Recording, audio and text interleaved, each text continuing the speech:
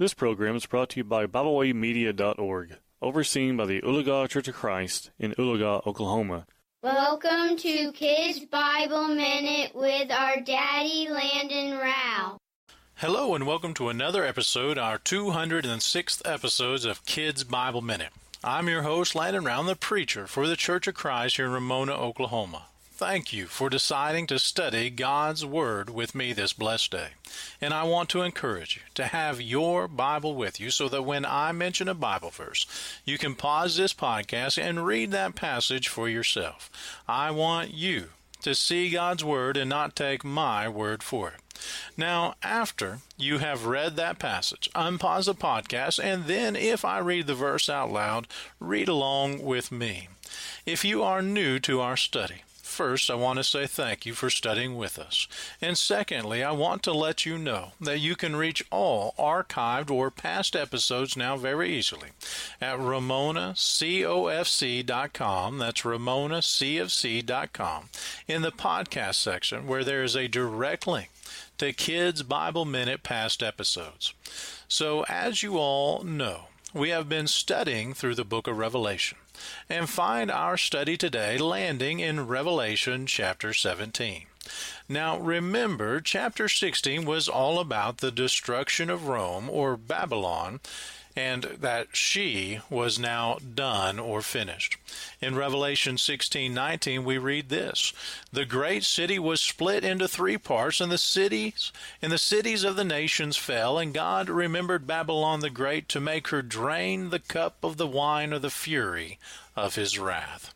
So why is it then that in chapter 17 we are still reading about Babylon, that she is still standing, if you will?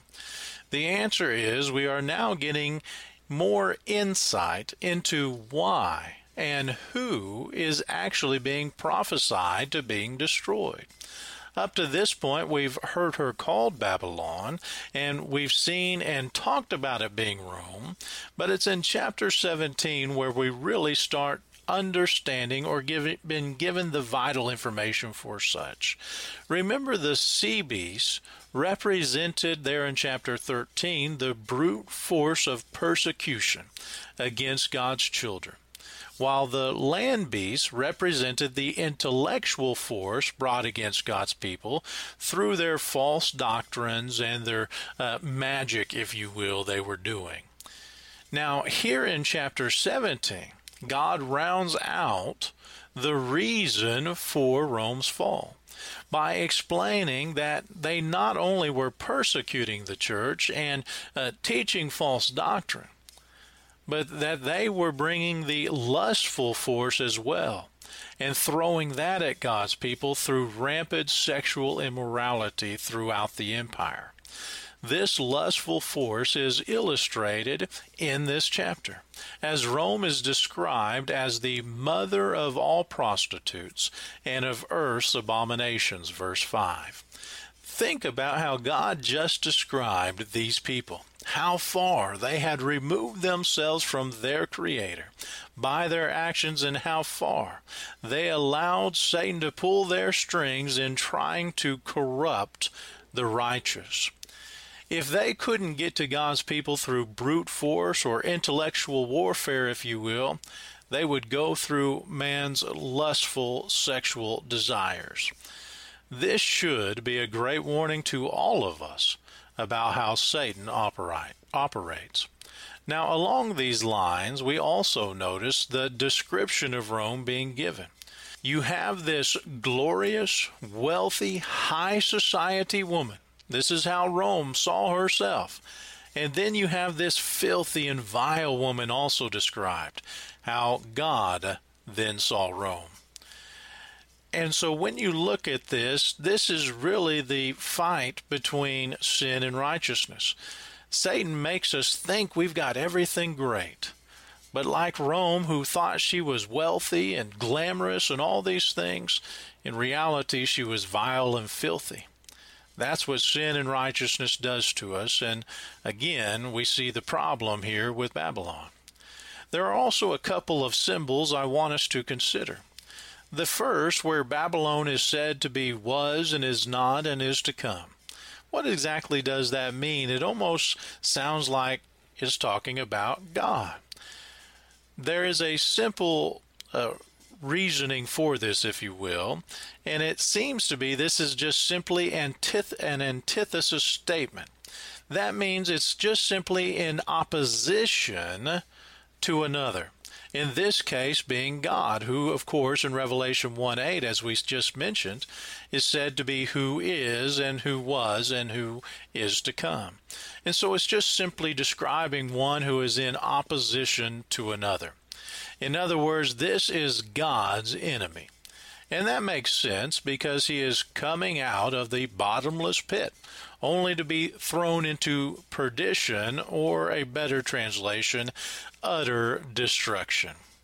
Secondly, one of the main reasons we know this is dealing with the Roman Empire is that the 7 heads are said to represent the 7 mountains or hills the woman is seated upon. Now, the literal city of Rome sits upon 7 hills, each with their own name or mountains. Not to mention the number 7 also represents completeness.